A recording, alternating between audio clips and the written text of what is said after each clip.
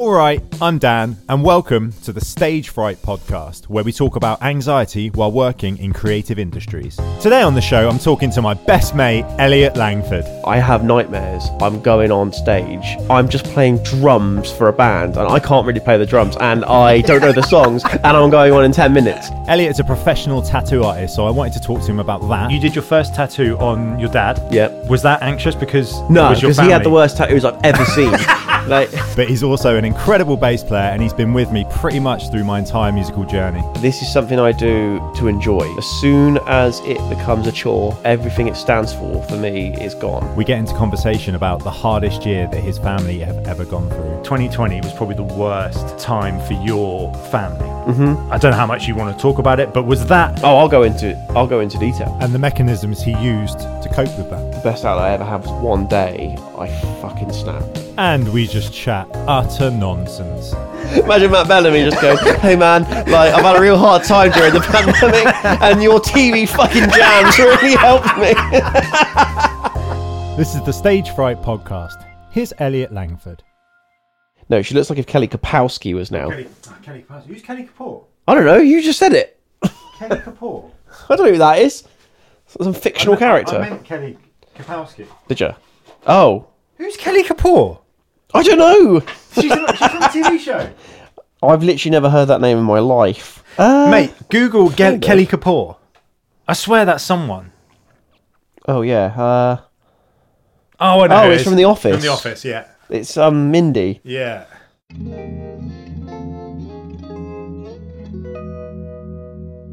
Okay, cool. All right. Is that weird? Is that weird to start like that? Nah. Yeah, we can't start that. So, how's it going? We just go from normal us mode into podcast us mode. Right. So yeah, this podcast is about anxiety in the music industry. And I know your main job isn't primarily in music, but I mean, you've worked in every single band that I've ever done. I even started the Dirty Dead to get you away from it. I weaseled my way back in. You weaseled your way back in. But yeah, is there anything musically that causes you to have anxiety? Yeah. I mean, not as easy as that, is it? No, it's a tough question to answer. So you said that I'd been in every band that you've been in. Yeah. So I feel like I don't know what it's like to not be in a band with you. Okay. So sometimes I worry that like you're almost like my safety net. Oh, okay. Do you know what I mean? Like because like I've never been in a band without you. So do you know, I honestly don't know how. And even in the future, like with all these projects that we were supposed to go on tour with these various like Australian artists and stuff, I knew you were going to be there as well. So I didn't worry about it. So my anxiety about music doesn't really come from, will I know what to do? Will I know what to do? It comes more from like, do I depend too much on my surroundings? Oh, okay, yeah. Yeah, that's quite interesting. Because my thing is I'm okay when people say, right, can you play this gig? I'm like, yeah, great. And then my anxiety kind of arrives, not while I'm learning the songs. That's all fine. That's the fun bit. That's the easy bit. And I mean, the podcast is called Stage Fright, which is weird because I've said it in a podcast before where being on stage is the least frightening part of this job. Like, especially for me, like that's the easy bit. That's the easiest part. It's only frightening if you don't know what you're doing. If you don't know what you're doing. Which technically, as a musician, you shouldn't get to that stage. You shouldn't go out on stage and not know what you're doing. That's like a nightmare. Which actually, that's relevant. I actually have nightmares. I think I've told you this before. I have nightmares about I'm going on stage. Sometimes we might be playing Dirty Dead and I haven't played the songs in ages and I can't remember any of them. No way. Sometimes it'll be like I'm just playing drums for a band and I can't really play the drums and I don't know the songs and I'm going on in 10 minutes. Sometimes it's you and me and a drummer playing Blink covers. That's all right. That'd be all right. We never get started. Like we start and then something goes wrong and then we talk and we're really far away. Like we're literally like 10 meters apart on this huge stage with all these people, and it just never starts. Yeah. It never or something always gets in the way. I have those dreams quite often, but the most common one is we go to play a song and I don't know any of the songs. And That's stuff. mad, because I have pretty much the same dream. I have this anxiety dream where I am the behind the curtain guitarist for the Rolling Stones, and I'm there, right? And I've got my guitar. And then I can hear the drummer count in, and I'm thinking, I don't no idea what I'm doing. And I'm a guitarist where Keith Richards is miming to what I play. Imagine that. And that's the anxiety dream I have. There's that anxiety dream. Keith Richards, that's Jack Sparrow's dad, yeah? Yeah. For all those who don't know, Keith Richards plays Jack Sparrow's father in Pirates of the Caribbean 3 on Depp's Stranger dad. Tides. And then my other anxiety dream is nothing to do with music. It's that I haven't handed a uni project in on time. Like, I have this thing where I used to go to uni with a guy called John Cox. I think you sold a bass to him. He's messaged me saying, "Oh, you handed in that assignment tomorrow." And I'm like, "What assignment?" And I wake up, 33 years old. I wake up going, "I haven't done that uni assignment." I've been having a lot of dreams recently about going back to school, but like we're all there. So you and me and some other people, and we go back to school and we attend these classes, but we're our age now. And at some point during that dream, every single time I go, we're in our 30s, like we don't have to do this, and I get angry. I'm like, why? I'm gonna leave. I'm gonna fucking leave. I don't need to. Can I swear? I don't need to be here. Yeah, of course you can Okay. swear. I'm gonna leave. I was like, I don't need to be here. Who are you? Like, yeah, I have that. Is dream it quite our a old lot. teachers as well, like Mrs. Woods and that? No, it's just it's not even our old school. It's just a school. Yeah.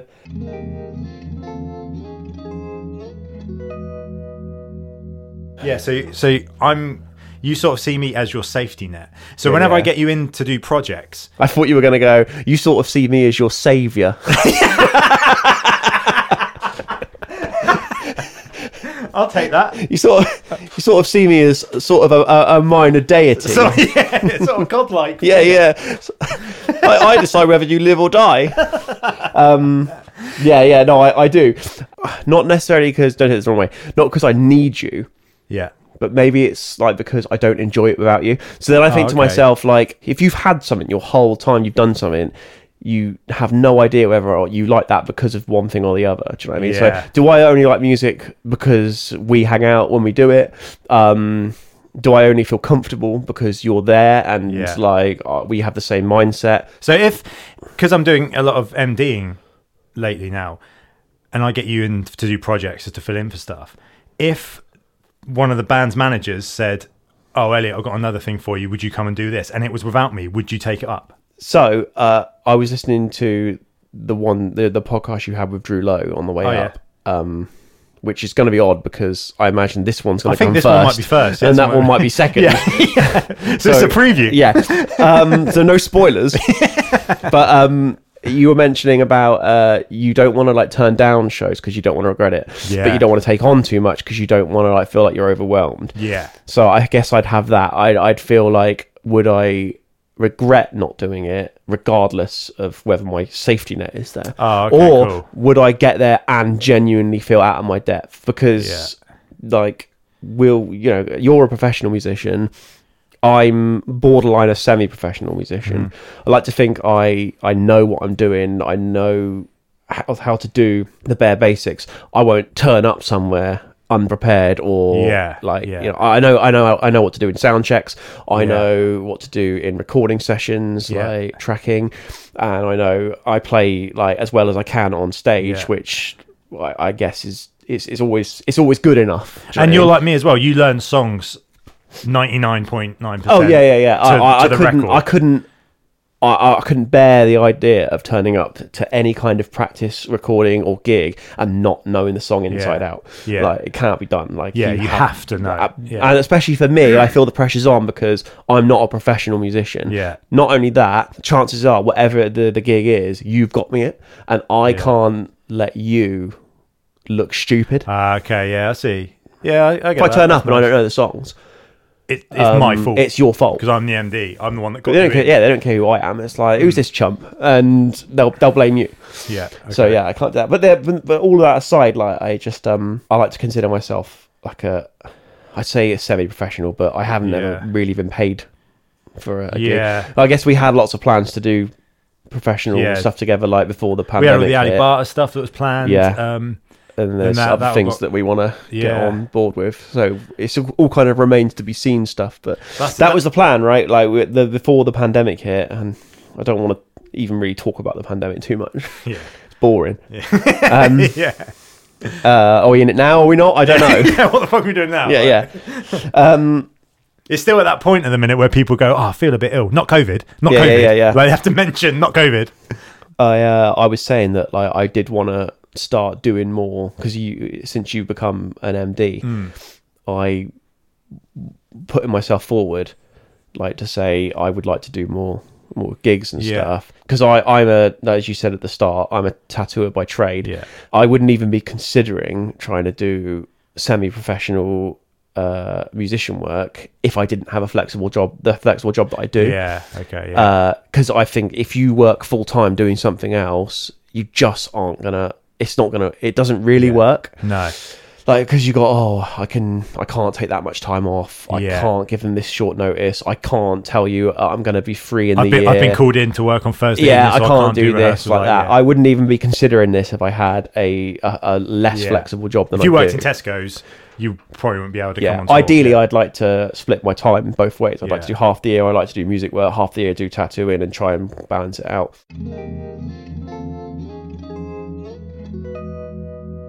What impresses me about you is you don't seem like the kind of person that gets anxious that much, and you also don't, not in a harsh way, but you don't care what other people think of you. As No, a not person. at all. You're happy. I think I've said to you before that like sometimes I actually quite like it when I hear that someone doesn't like me.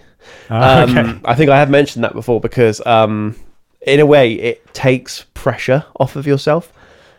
Like you don't have to impress if you them just anymore. accept we all have to accept the inevitability that people don't like you, that some people out there don't like you. But when you actually hear that people don't and it's confirmed, that becomes a reality and it's something that helps you accept it. I guess that's all part of like not caring what people think. Yeah, I guess. And not like in a fucking badass way where I'm like, I don't care what people think. Yeah, no, that's why I said it's Just not, like, it's not and a yeah, bad thing. I do get anxious.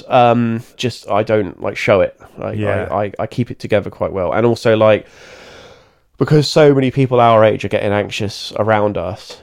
If everyone just like breaks down, like because I can tell when you're getting anxious, but if I succumb to it as well, then we're both just like a fucking wreck. Yeah. Whereas if one of us is keeping Holds it the ship together, together. it helps. Yeah, I see what you mean.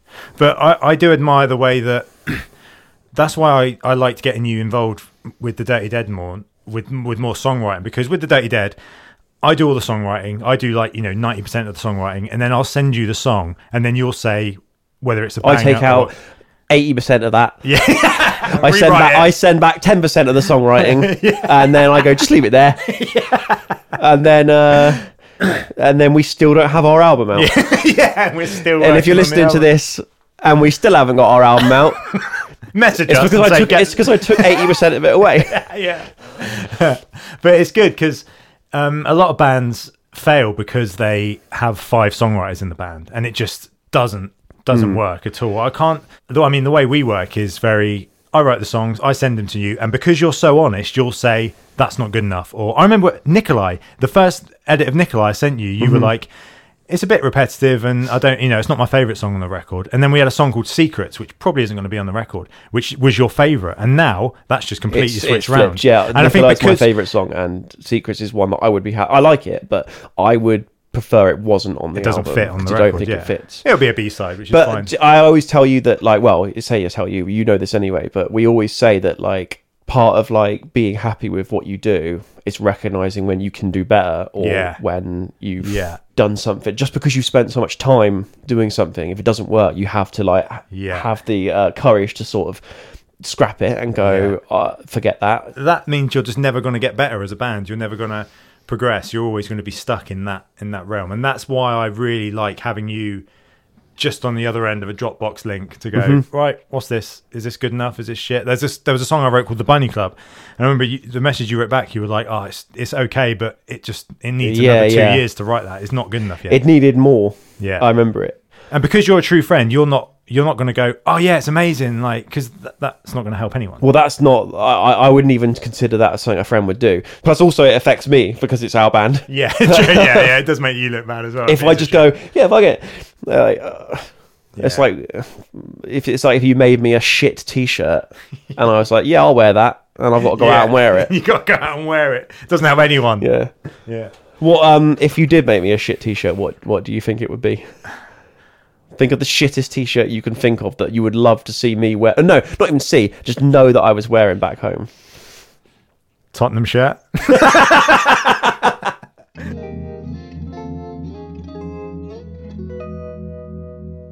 With tattooing, do you get anxious tattooing anyone? No. Do you not? Yeah, this is the crazy thing. Tattooing, because it's just it sounds cheesy to say second nature. Yeah. Or maybe even cocky, but it is like second nature, and it's something that you go in and you do, which is odd because music is second nature for you, but you still get anxious. I still get anxious about it. So music is deletable. Yeah, like, it brings up this whole like realm of like what makes music so anxiety inducing, whereas other things aren't. Like you just said, like music is a flash in the pan, right? Like if you go and play a live show, unless it was recorded.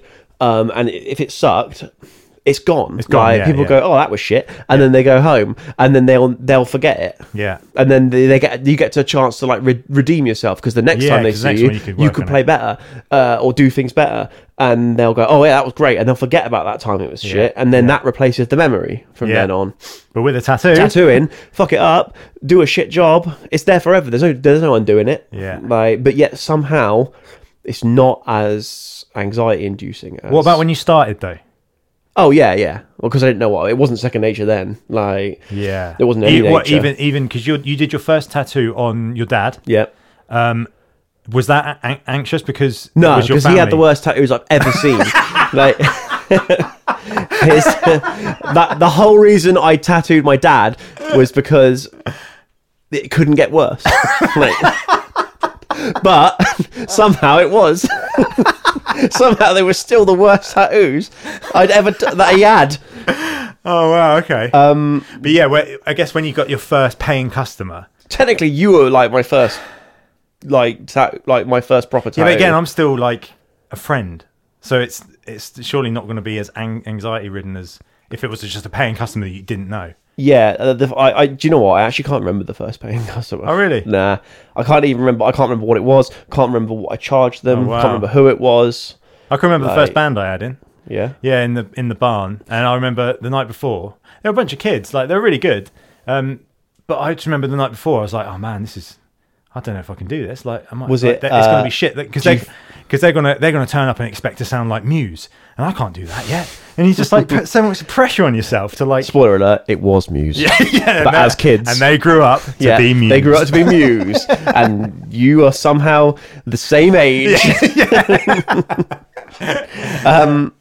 Yeah, I guess because it's tattooing is intimate, but I feel like being in a room. It's also like.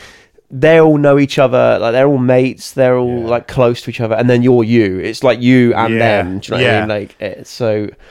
And you're the kind of the button presser. They come in with these ideas, and you've got to try and get their ideas to sound as good in their head, as you can. Which is hard. It is hard. Anyone in any commission or client, client based work will know that trying to get the customer's idea out of their heads and put it into into motion is one of the hardest things to do in the world. Yeah. Especially the less articulate the customer is, the harder it is to translate, because if they can't explain what they're seeing in their head, unless you can see inside their head, which you can't. Well, you might do because you're a minor deity, but that's the title of this podcast.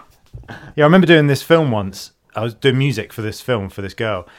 Was it the horror film? Yeah, it's a horror film, and she said, "Oh, can you make it as fucked up as you like? Just make it really fucked up, like inaudibly fucked up."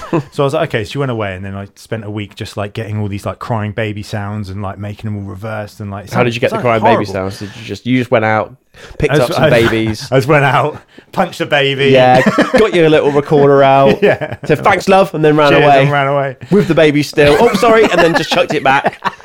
Did a better cry, and you're like, "Oh, actually, can I get that one instead?" Can we do that again? We just double that up. So I made it completely fucked up, and then she came back and sat down, and I played it to her, and she said, "Oh, that's too fucked up." I was like, that's what you asked for. You asked for like inaudibly fucked up, and I gave it to you, and you're like, oh no, not that fucked up. And you're like, It's like, oh, you should have told me how fucked up you wanted it. yeah, you should give me a scale of 1 to fucked up. Yeah.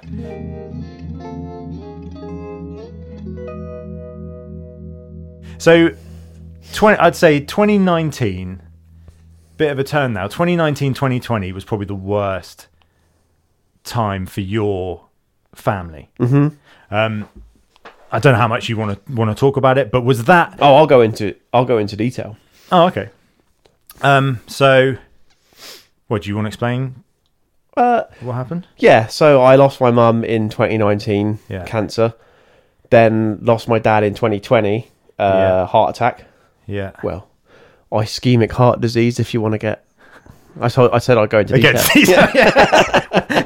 Wait, he was found with tissues stuffed up his nose. And was that more? Because that wouldn't be anxious, really. No, I tell you what. What? Because I have no idea what that. I said like. this the other day. Like, our customer was asking me like how I felt like a lot of the time and stuff like that, the tattooer, and it got deep fast. It happens. Like someone will ask you a humble question, like, "Oh, what's the weirdest thing you've ever tattooed?" And all of a sudden, like you're like neck deep in a conversation about like the worst shit. Yeah. But yeah, I said at the moment my whole personality is anger, like always anger, with a little layer of anxiety. Yeah. No, I'd say it was anger and anxiety. I like them. You know, imagine a trifle. Yeah. Wait, I don't think I know enough about trifles. Like, is it jam? The one in Friends. The one in Friends. Peas Okay. mixed with- Yeah. What is a trifle? It's like no. Let me use something I know. A lasagna. All right. All right. I feel like the meat is anger. Yeah. And every layer of pasta is anxiety, Okay. and then the cheese is like happiness. Oh, really? So like on top is like happiness, right? Because I try and keep. That's not because I'm pretending to be happy. That's because I just pull the happiness out and go, this is what I want to portray. Because if I portrayed anger all the time, which is majority of my life. Do you say you feel that now or at the time? More at the time. All the time. Like, just in general. I'm angry right now. Like if I had a reason to right now, I could get angry like quite quick. Not like the Hulk, but like well, maybe like the Hulk. Some people do say I bear a striking resemblance. Well, you tell me. You're sat opposite me. You can tell the people what you can see. Is it I the don't Hulk? see the Hulk. No, No. no. More like the sulk. The incredible sulk. Incredible. The incredulous sulk. Yeah, I just try and wear that happiness out on the outside. And is that because you're thinking you don't want to bring anyone else down? Yeah, Or, I don't ever want to bring anyone down. Like I just want to like just crack on. Really. Yeah, I see. Because of the two different ways that it happened, like your mum, you knew, like you kind of had like it was almost a countdown, but your dad was just so sudden. Yeah, I mean, you get the best of both worlds, don't you? Then, like, you know what it's like to lose someone gradually, and an inevitable like, the inevitability, and you get to know what it's like to lose someone suddenly, which everyone's experienced, like 1, 2, or both of those things, right? Like, but yeah, I guess it kind of helped in a way. Oh, really? I suppose. Yeah, like because you do a lot of the grieving. When you know someone's going to die, you do a lot of that grieving. The grieving process happens when you find out they're going to die. Okay. And from that point on, but then like it's the same. So finding out that person's going to die is the same as when you find out that someone has died. Those two feelings are the same. So when I heard about my dad and when I heard about my mum when I heard about my mum, they were the same feeling, the same amount of grief, the same amount of like pain in both. Yeah. But one I had like a lot of time. Yeah. And then the other one I had none. So yeah. It's weird. Like, how did you find out? over the phone both times. Was it over the phone? Yeah. Because you don't live. I don't live in locally. Andover No. with- Where? Yeah. Okay. So that must be quite. What's the word I'm looking It's for? great. That must be awesome. Yeah, I love it. It must be frustrating being that far on the other end of the phone where you're like, okay, I've just been told this information, but I can't do anything about it. I mean, even if it's weird. Even if And you didn't drive at the time either. I didn't drive at the time. No. So it was kind of like "Oh, I'm sorry you're dying, Mum. Can you come and get me?" Yeah, you come pick me up. Which she did. That's your mum through and through, though. Yeah, yeah. I was telling someone the story the other day about when we went to Porton Down and you bought those ducks back. Oh my god! And you bought all the stuff. Yeah, yeah. You bought all the little cage and everything, all this food and everything. Everything but the pond. Everything but the habitat. Everything but the only thing a duck wants. yeah. And then we brought them back. We got them out of the car, put them on the floor, and then I just heard your mum from your kitchen window go, "What's that?" And then you just looked at me like smiling, and I was like, "You didn't tell your mum?" And you were like, "Nah." Yeah. And then she walked round with like an apron on, and she was like, "What's that?" And then she opened this box, and there was just a duck looking up at her. And it was actually it was 2 ducks. Oh, it was 2 ducks. Yeah, it was 2. Yeah, was it in 2 separate boxes? No, one box, 2 ducks. Box. The lesser known viral video. Imagine watching the reaction videos to that. Yeah, just because you're going, "Oh, it's ducks." It's literally just 2 ducks. It's like, yep, cool. What do I have to keep watching, or is anything going to happen? And then she brought them back. She picked them up, put them in her car, and drove back to Porton. She did, yeah. I didn't go with her. And you never saw those ducks again. That was they're probably dead now. Those ducks. They're all dead now, aren't they? Yeah, that was to this day the most impulsive thing I've ever done, I think.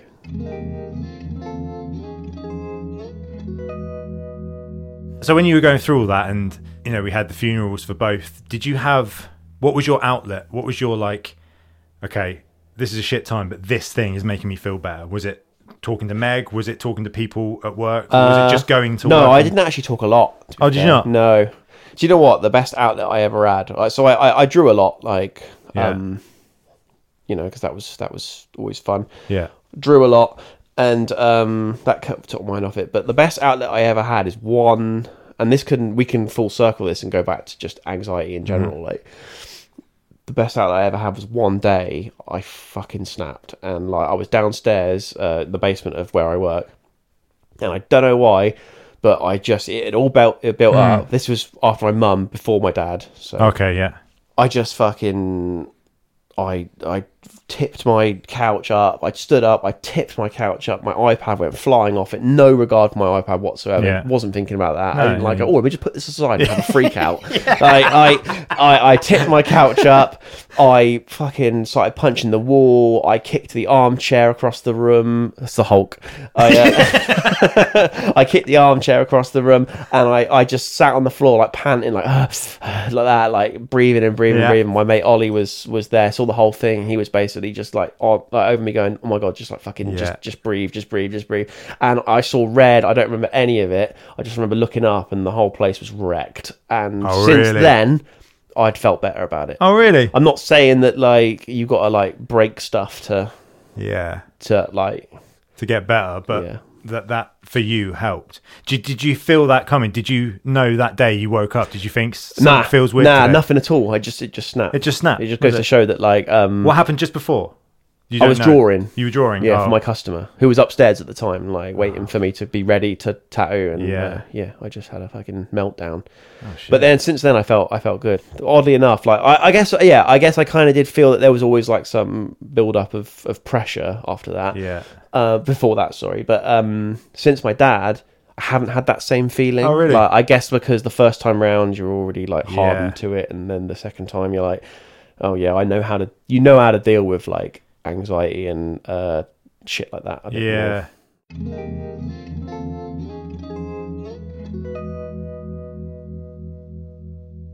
I don't know what I do to deal with it. I remember I get anxious really weirdly. I updated my MacBook the other last year, and it kind of fucked up my Pro Tools rig, which is what I work. That's how I work. That's how I earn money. I record bands, I mix bands.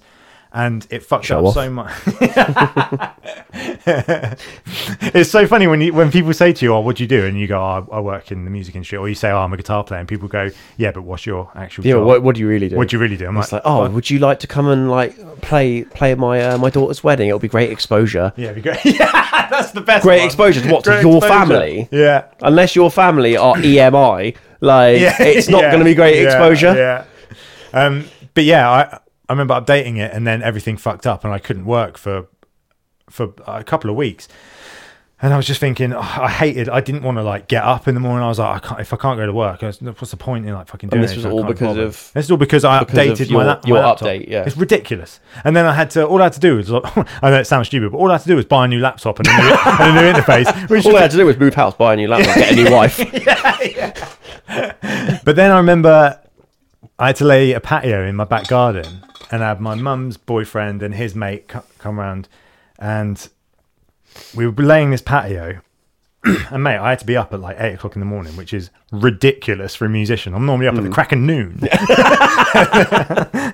And I had to lay this patio, and after one day, we had to do 2 days, and after the first day I was thinking, I'm so glad I work in the music industry. Like, I went from literally going, I hate working in the music industry, it's shit, like all these updates are fucking pissing me off, to I'm so glad I work in the music industry. I have to lift pallets and shit. You do get that though, like it's dream jobs, if you can. I truly, I don't believe a dream job exists. No, because there's always like ups and downs. But like, dream jobs will always have.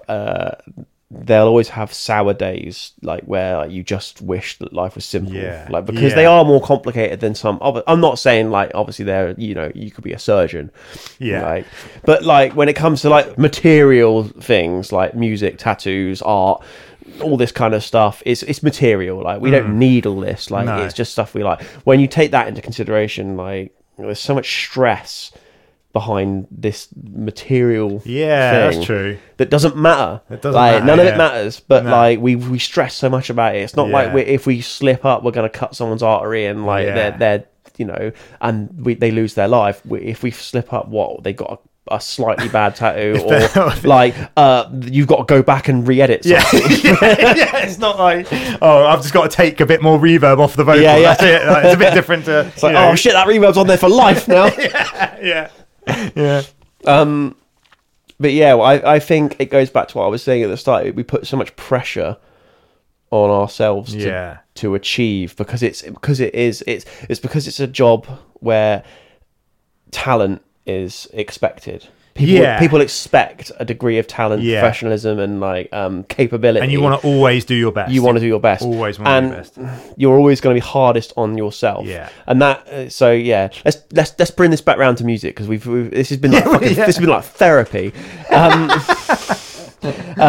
Like when we were like on tour and stuff in Kids Can't Fly, every single night I remember just going, I didn't play as well as I think I could. Tomorrow night I'm going to play better. And then the next night I did play better, but I still went, I could have played better. I'm going to play better tomorrow night. And that's the sign of a true artist in a way, isn't it? Always I think thinking, so, yeah. Like, you've always got to be happy with what you've done, but no, you can, okay, next time I'm going to learn this, this, and this, and this. I think a true artist, and that sounds a bit dickheadish, doesn't it, actually? Not saying us particularly, but... in general. An artist in general. I think a good artist... I think a great artist... you should always be chasing, like, that goal and never catch it. If you catch it, one day, if you ever do, like, you'll plateau, and then that'll be it for you. Then you won't get better because you'll be satisfied. Like, do you ever like see? We don't want to get too negative, but do you ever see artists in general who they're just not very good? Like subjectively, obviously, but also subjectively not very good. But they're still happy with what they do, and they never push themselves any harder because they are happy, because they do something and they're satisfied. So why would they try? And that's fine if it makes them happy. And sometimes you're jealous of that. Sometimes you're like, I kind of do wish that I could I could turn off that switch that makes you want to like strive for the best you can do. Because otherwise, I feel like maybe the best I can do doesn't exist. Do you know what I mean? Yeah, definitely. There is always looking up. Like when I played Brixton Academy, I was thinking, I wonder what Wembley's like. And then like when I play Wembley, I'll be like, I wonder what Red Rocks is like. You know. And then you go, I wonder what the moon is like. I wonder what it'd be like to be a deity. I wonder what the Queen's Jubilee is like. I wonder what it's like to be the President of the United States. I was, again, no spoilers, listening to your chat with Drew Lowe. I won't give away too much, obviously, because why would they listen to it if I'm telling them everything? Yeah. We'll just word for word do that. It's relevant. I have to, because it's relevant. He mentioned about never feeling like he'd done good enough and stuff. And besides yourself, he's one of the best guitarists I've ever heard. He's incredible. He's an incredible musician. I can't imagine him ever not feeling like he's done a good job, or not feeling good enough, or feeling anxious. So to hear that even he goes on stage and goes, "Oh, I might not play well today, or they might not like me, or they might not want me in their band," it's crazy. But like, it just goes to show that it doesn't matter what level you're at. Yeah, you can't hide from that the sort of the fear of inadequacy. Yeah. Oh, definitely.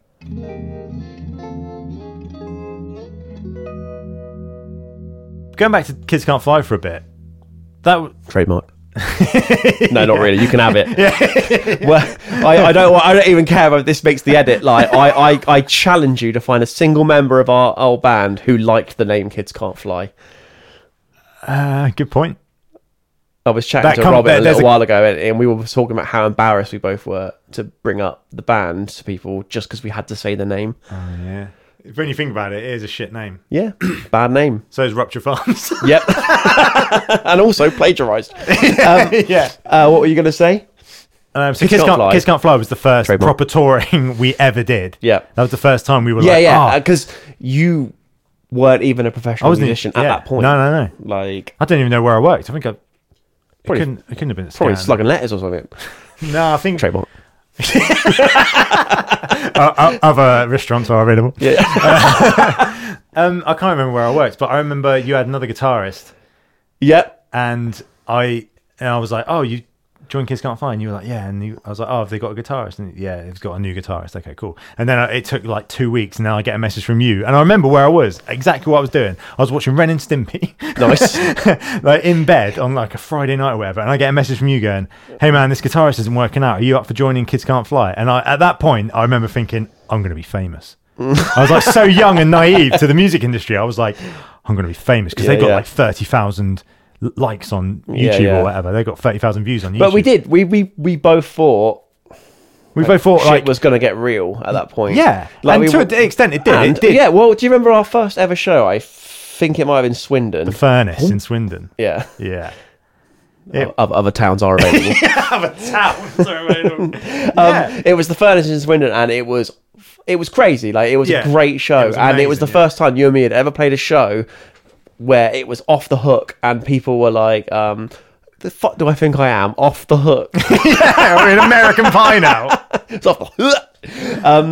It was the first show we'd ever played that was mad. People were singing the lyrics, singing us back to us. And from that point on, I don't know about you, but I felt good about it. I felt like, for the first time ever, I didn't feel worried about saying. And I think part of that was knowing that people were there to see us. Yeah. Because I think half of the worry about it is, if people aren't there to see you, it's like they don't owe you anything. Like they're going to be like, who's that? Like, when you come on. I remember that show. I had some kids like asking for my autograph and stuff, and it was really nice. Sure. It was like, oh, other autographs are available. And I was signing these autographs, and on the way home, I was talking to Robin in the car, and I was going, yeah, I just don't feel like I've done anything to earn this kind of like recognition. Like 3 people asking for my autograph, I felt like deity, I felt amazing. Aforementioned deity. And Robin was like, it doesn't matter like how much work you've put into this band. The fact that you're in the band now and you can play these songs, these kids are just going to look up to you. Like, you have to have, because the band they know and love has decided that you're good enough. To join them. So if you're good enough for them, you're good enough for the fans. Do you remember kind of thing? We were on tour with a certain band, and we had a splitter. We always had a splitter, and we didn't really have hotels much. We kind of the band kind of knew people around the country, didn't they? So we just stayed with we did a little shout out on stage saying, and if anyone wants can put us up for the night, that'd be great. Yeah, and that was fun. But this band they toured in like a 7-seater people carrier that they'd hired. And they were just, every time I saw them in there, they were all just drinking Monster Energy drinks. Right? And then we played in their hometown, and we were there going, "Oh, it's all right for you guys. You guys get to go home tonight." And they were like, "No, you're not going to stay in a hotel. You're not going to like stay in the van." It's like, No.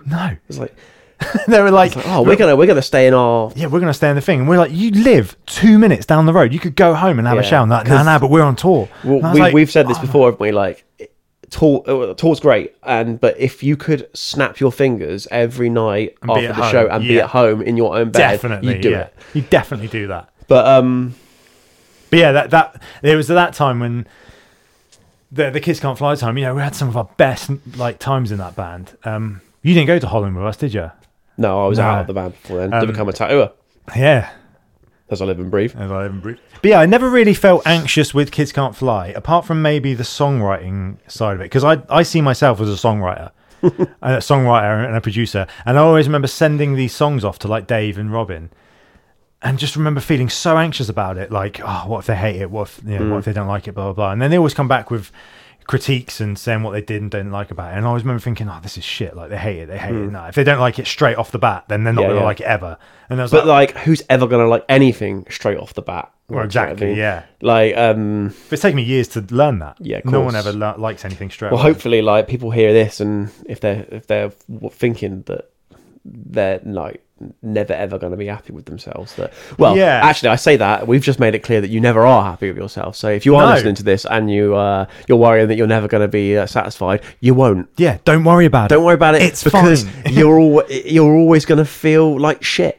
So in a good way, you may as well just settle into the role now. Just settle into the role, and just know that what you're doing is definitely good enough. It might not be good enough for you right now, but unless it's not good enough. Unless it's shit. In which case, get better. But what's crazy is so the Kids Can't Fly tour was the first tour you'd ever done. Yeah.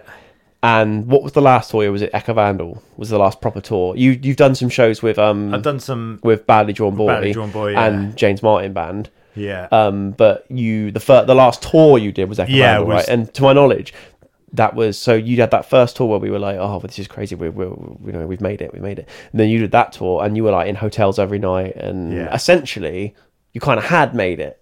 You know what I mean? Not really, but like not in the grand scheme of things. Not like but kind of in terms of like a touring artist, like a touring sessionist, you can't really ask for more, can you? No. Like to get put up in a hotel, get paid for the show, and ultimately play a show to 3,000 people every night with Incubus. Like, it's a massive thing. And there was a running joke with me and Ash Bringle, or you and Ash Bringle as well.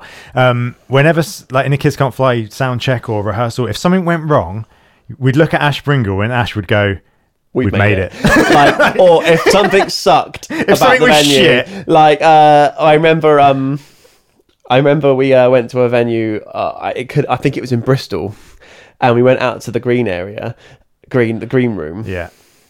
Well, I say green area. It was like outside. So you worked for it. It wasn't really green area. It was just the back. It was just the garden. Just the car park. Yeah. The green car park. It was just my house. It was the green room, and on the wall there was a really like badly painted, like not even like deliberately, a badly painted Bart Simpson saying like "Welcome to the party, dude" or something like that. And I remember Ash Springer going, Elliott, and I looked at him and he just pointed at it and went, "We've made it." And then I went to this other venue, really tall. I can't remember where. Doesn't matter. And he just pointed up and he went, "Hey, look." And I looked up and he went, like 9 centimeter disco ball about 50 feet off the ground. We've made it. Oh yeah, I remember that. It was so funny. And then him and Kat came to Brixton to photograph Eka, and we were in soundcheck, and they like came to hang out and stuff and take photos of the soundcheck and all kind of that stuff. And I did the soundcheck, and it, my guitar just sounded fucking amazing outside of Brixton Academy. It was so good. Yeah. And people flocked by from that miles point around. By that point as well, we had Incubus's sound engineer, so it just sounded incredible. Like they just took really good care of us. And I remember playing, and I stopped playing, and I went, "Yeah, it sounds good to me." And then I looked at Ash Ringle, and he looked at me and went, "You've made it. You've actually made it." And I just burst out laughing because to people on the outside, it looks like we've made it and stuff. But like to me, I still worked at Scan. When I wasn't on tour, I had to go back to Scan and work there. So you never really, to yourself, you never really quite make it unless you're Ed Sheeran or Matt Bellamy. You never really. And, no offense, but I don't really want to be Ed Sheeran or Matt Bellamy. Like, so no disrespect. I just don't think I do. I just don't. I think I want to be me. Do you know what I mean? Like, yeah. So I be me or Jacoby Shaddix.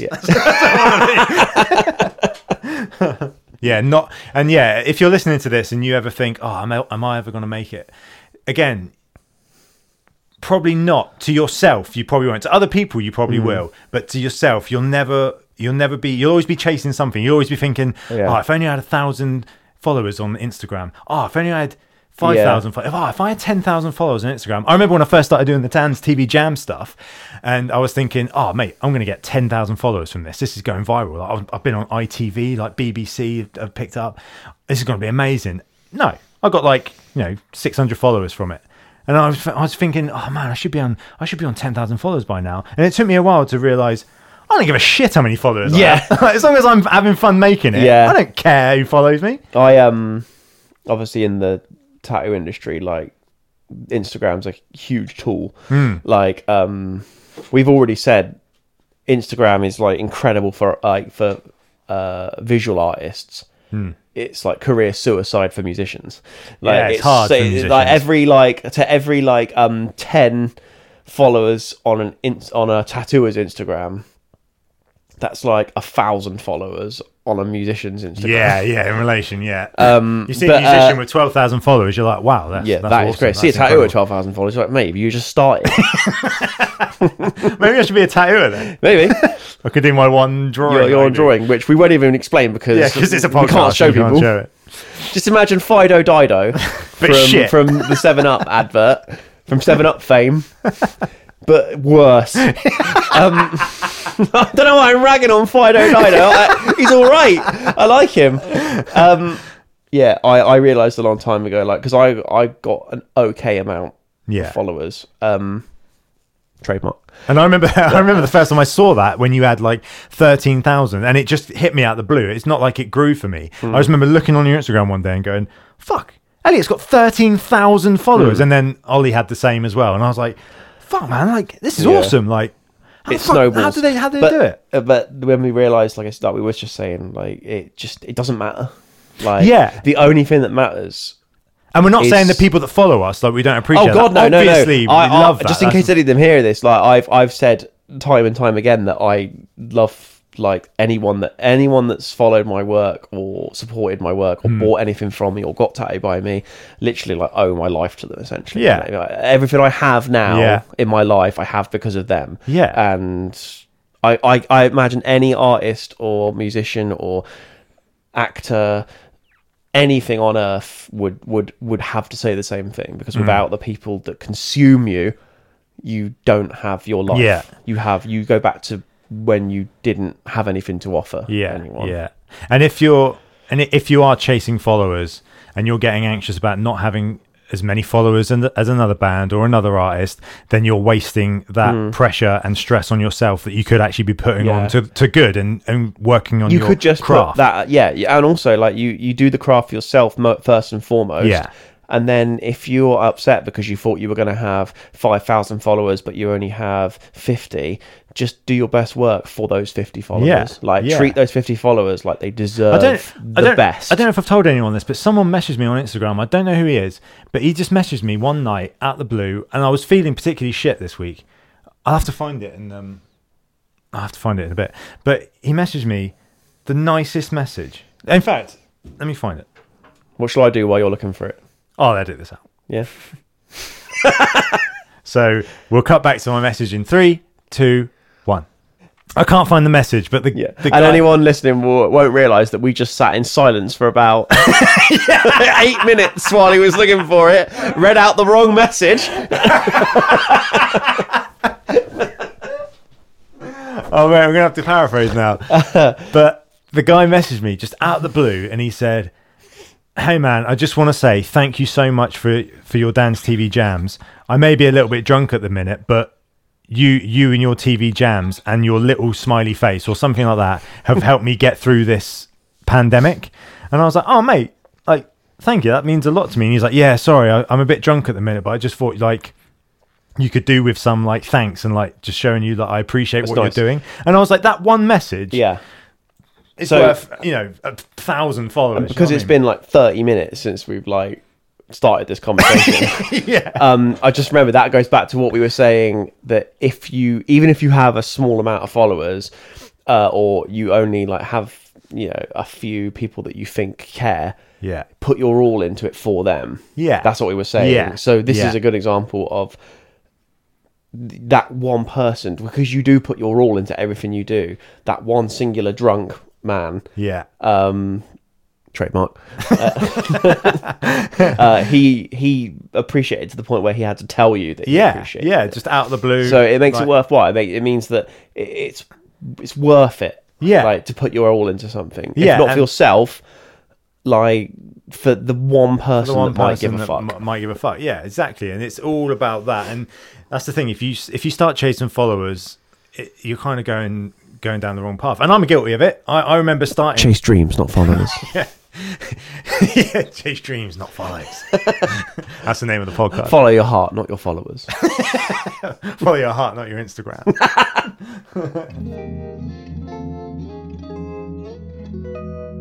Has your anxiety ever physically stopped you from doing your job? Yeah, it has. One time I had to tattoo a guy's throat, and I'd never done that before. I was quite new in anyway.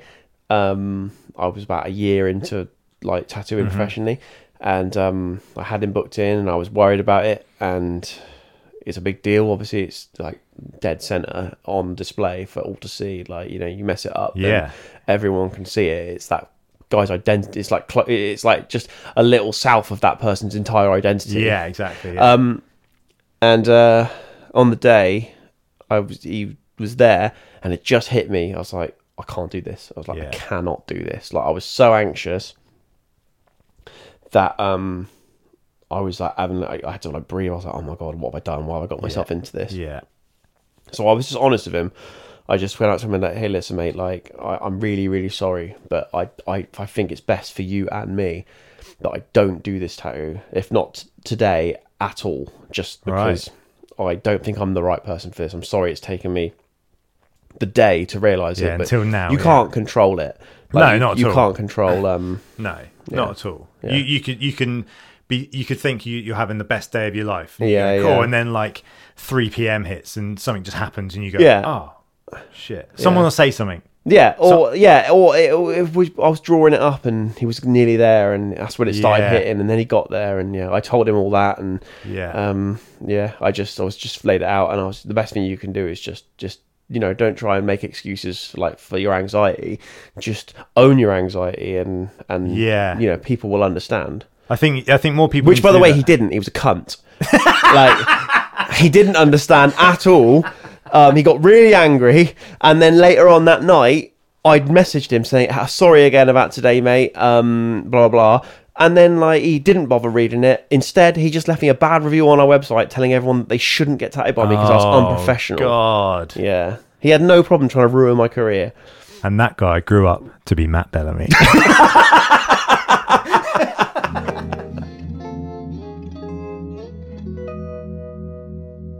What helps you? If you know you're about to be anxious, if something happens and you know you're about to be anxious. But basically, let me start that again. The point of this podcast is to talk about anxiety and to get more people talking about it. Because I feel like, especially the older generation, they think anxiety is like, oh, it's a new thing. Yeah, they're just whinging. They're just like, that hasn't existed since the cavemen. Yeah, exactly. But now, because it is more... world known and talked about, I think more people should be talking about it, and it does help to talk about it. Even though when you are feeling anxious, you just think, I just want to stay in bed, or just want to sit and play Call of Duty and shoot people online. Or I don't want to talk to anyone. It's a rabbit hole that people do go down quite a lot. I'll just have another beer. I'll just get drunk. Well, it's funny you say that. Like after my dad, I go out, and if we had like a works do or like a night out or whatever, I'd drink, and then like you do, and then I'd realise at that point, I was, or the next day I'd realise, hang on a minute, like the whole time I was drinking, I wasn't thinking about this stuff that makes me so sad and angry. Oh wow! And I thought, if I just do that all the time, I'll never like feel that. And then I instantly said to myself, Nope, that's how alcoholism starts. Yeah. That's literally how it starts. You realise that it feels better than it does to not drink alcohol.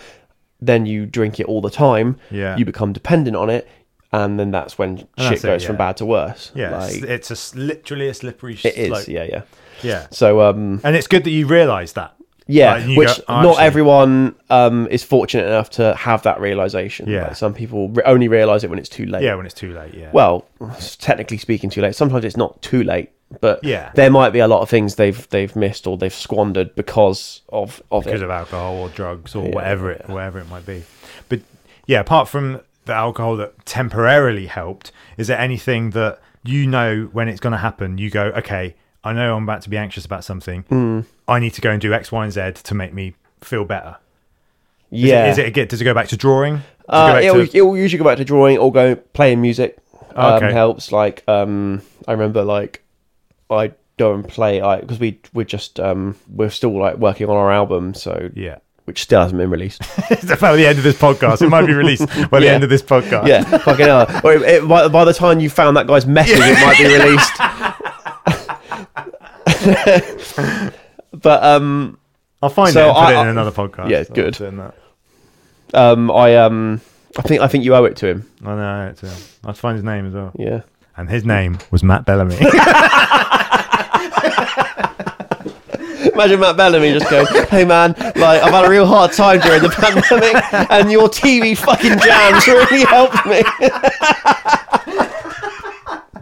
Oh, I'm Matt Bellamy, and I really fucking love listening to you cover Sister Sister. I haven't done that You yet. haven't done that one, have you? No, I need to do that. Yeah. Trademark. Yeah. What the fuck were we talking about? What helps? Yes. What helps? Name of the podcast. The podcast helping, yeah. Well, that's the idea of it. Like, to get literally more people talking about it. Did you talk to Meg at all? Yeah. Obviously, you did. She's You lived with her, but- among one of the few people that I did talk to. Yeah. But I don't find talking to people about my problems helps. I find talking to people about their problems helps me more. Oh, okay, yeah. The only people I would ever really talk to and it would help with people who'd gone through the same stuff. Like, so anyone that can relate. So if you are suffering from a loss or of any kind, like whatever it is, if it makes you anxious or depressed, find someone who knows how it feels firsthand and then talk to them, because talking to someone who can relate, it bounces back and you hear it yourself, and so you talk to them and it's almost like you're talking to them or they're talking to you, but it's helping them as well, it's helping you. Yeah, because it's the same because thing. someone like me that doesn't know exactly what you've been going through, it's almost like I'm just kind of listening. I'm just like, that must be terrible. And I know I wouldn't be like that, but you know, it kind of feels both ways, that you'd be like, that must be terrible. Yeah, I know what you're going through. It's like a false kind of, or they'll say, I can't imagine how you feel. I can't imagine how you feel. I know, it's like, obviously you can't. Then I guess this conversation's over then. Yeah. Like, unless you've got a really good imagination. But you like venting as well, so sometimes it is good I do like venting, to just chat at someone. I do like a vent, normally about shit that doesn't matter. I vent to you a lot about shit that annoys me, but it's never anything like useful. I can't remember why I got annoyed about something the other day, but it was so pointless. Probably a certain picture or something. No, it doesn't matter. Yeah, I got I do vent. Like, venting does help. Yeah. But that's part of like the anger. Like, I guess. Like, I get angry. Like, if I get off on one, like I just get angry at it, and that's how I vent. So if someone, like if we were out and someone bumped into your car and then they got out and they started going, "What are you doing, mate? What are you doing?" You're instantly just I'm go. a passive guy. Like, I can keep my shit together like quite easily, and if someone bumped my car and it was their fault and they came out and they said, "Oh my god, I'm so sorry," that instantly makes me go, it's okay, mate, like, thanks for that. As soon as someone starts confrontation, I go from 0 to 100. Like, I'm instantly in confrontation mode. Like, it happened in Wilkinson, trademark. It happened in Wilco a little while ago. I was with my friend, and I was trying to grab some fucking screws, and I leant over, like, past this woman, literally, like, she was sort of one side, I went past her and, like, picked up these screws, and she went, "Excuse me," and I turned around and I was like, "Yeah," thinking she was going to say, "Could you pass me the blah blah blah," because and she went, "Excuse me." I was like, "Yeah," and she was like, "Do you mind not standing so close to me? Some of us, like, I don't want to get coronavirus, blah blah blah blah," and like, literally, she instantly aggressive, and I was like, "Why don't you fucking ask a bit nicer then?" Like, I literally 0 to 100 straight away, like, instant anger. And then I was literally like walking away while she was yelling at me, and I was just yelling straight back at her. Wow. Like that. And yeah. See, I couldn't imagine you doing that. I mean, I can't, you can imagine anyone doing that, really, but I just couldn't imagine you doing that. It doesn't happen often, does it? Yeah. Like, you don't really get into confrontations that often. Yeah. Like, it's rare, I find. Has the confrontational thing happened since your mum and dad? Good point. Or has it been before that? I'd say it's before and after and everything. So you're saying, has it happened after, as in, has it been amplified? Like, since? Yeah, I think that incident that I just mentioned was before my dad, but after my mum, so in between. So I've kicked off before. Right. Like, just as bad, like, about things. Okay. It's just confrontation. I just hate, like, rudeness. Yeah. Like, rudeness just pisses me off. Like, and why do people resort to anger, like, straight away? I know this whole thing is me saying, like, I resort to anger. I go from naught to angry, like, straight away. But, like, I wouldn't have done if they hadn't. Like, they don't know me. It was like, until it was once one person's angry, it's up to the other person whether they become angry or not. But before then, you're both neutral. It's like, so when I was neutral, then when she had a go at me, she didn't know how I was going to react. Yeah. Like, yeah, I don't know. No, I know what you mean. So I hate it. It's like, you don't know, you've got if you're the one going to set the precedent for how this conversation is going to go, like, if you start it angry, expect it to end angry. Like, it's up to you how you start this confrontation. If you start it politely, it will end politely. And if you're in the unless other way I'm around, a cunt, in which case you start it politely and then I get angry anyway. But that wouldn't happen. So that would work the other way around then. If you were just angry for whatever reason and someone came up and they were nice to you, would you switch to just going, okay, no, the world is all right? Yeah, I get calmed down quite a lot by one of my. I tell you what, this is not relevant. One of my biggest thing, one of my biggest, like, humanity graces, as in things that I like, is when people admit they're wrong. Like, I think it's the most important thing in the world. It ends so many arguments and so many conflicts. To admit that you're wrong. And people don't often do it. They will literally see an argument through, even when they know they're wrong. They'll keep going because it's more embarrassing for them. Even though it's more embarrassing to just keep, like, fighting a lost cause, but, like, they'll do that because they don't want to. A lot of people I know do that. And they'll just keep going. You're like, but the evidence is here. Like, it took me a while to, like, learn to do that. Everyone does that, right? But, like, I've had instances where I've been arguing a case, like, and I've been like, blah blah blah, this fucking whatever, like that, and then it's suddenly something snaps in my head where I go, hang on a minute, I've just seen a plot hole in my argument, and then I just immediately stop and go, oh, actually, no, maybe you are right, like that, because I know that, like, whether they prove me wrong, whether I came to the conclusion myself and proved myself wrong, either way, it has to be said. And then if they want to, like, be cocky after that, that's up to them. They've earned the right. If I've been a dickhead about it, they've earned the right to be a little cocky. What's this got to do with music? Ask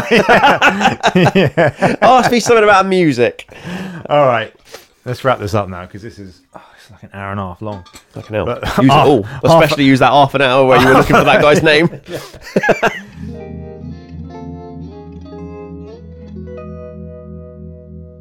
So, before you go, what have you got going on at the minute? And that could be anything. It could be it doesn't have to be music related, but what have you got planned? You said before I go, like, we're not going to the same place. Yeah, we've got to go mix the next single in a minute. What have I got planned?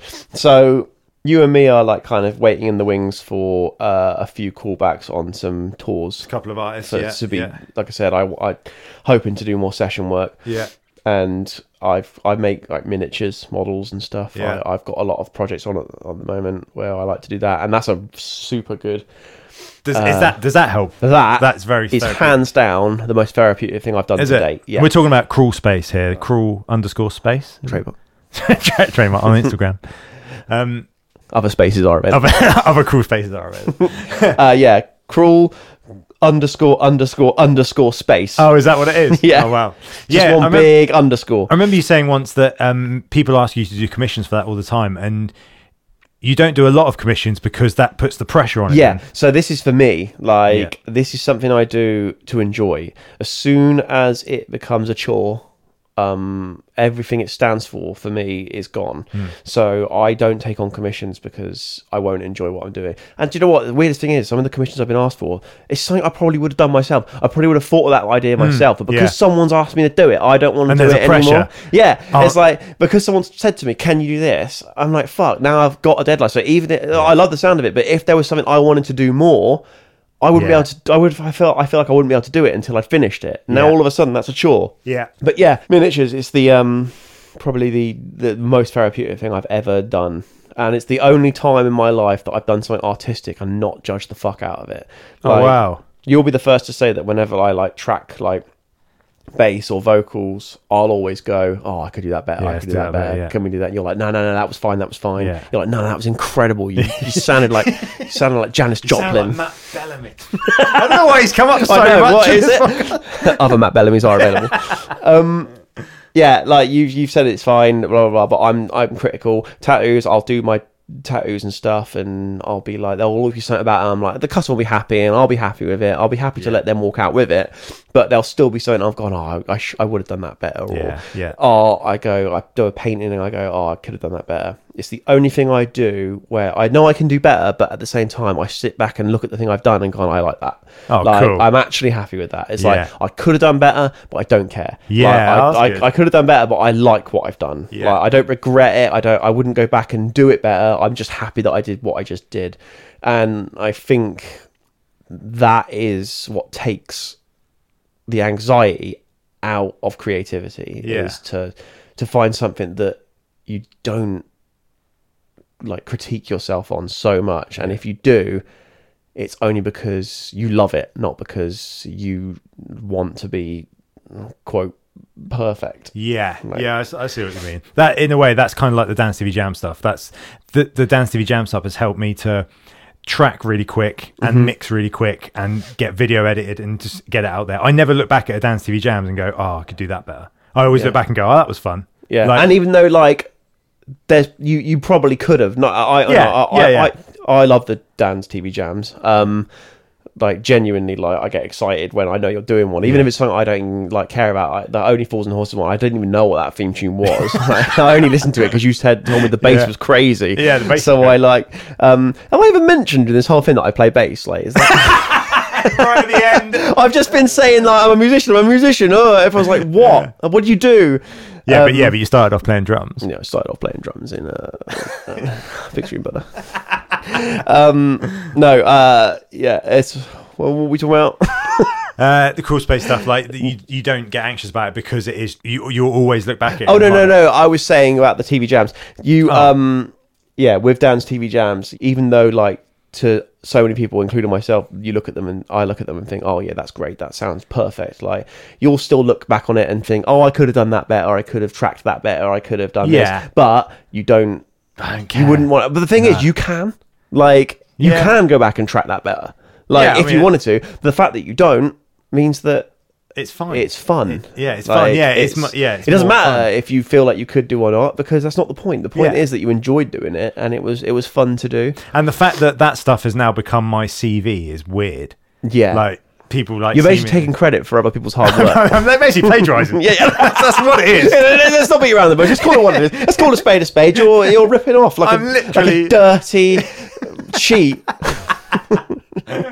And getting more work out of it. Yeah. So for all those who want to know, Dance TV Jams and other fucking scumbags are available. All right. Cool. Let's wrap this up. We need to do Jenny or go play board games or something. Or all of the above. All of the above. Right. That was Elliott Langford. Thanks very much. I'm not doing that. Right, see ya. Bye. That was my mate Elliott Langford talking on the Stage Fright podcast, a show where we talk about anxiety, depression, imposter syndrome, basically any mental health issues people have while working in creative industries. If you would like to help out or be a guest on the show, then you can find me on Instagram at Dan Parkinson, or you can follow the podcast on Instagram at the Stage Fright Podcast, which I will start using pretty soon and start putting up posts related to the latest show. There you will also find the links to my Patreon, where any donations will greatly help out with the running of the show. So thanks again for listening. Share this with someone you think would be interested, and make sure you review us on whatever platform you're listening to this on. So until next time, see you later, alligator. No, not doing that.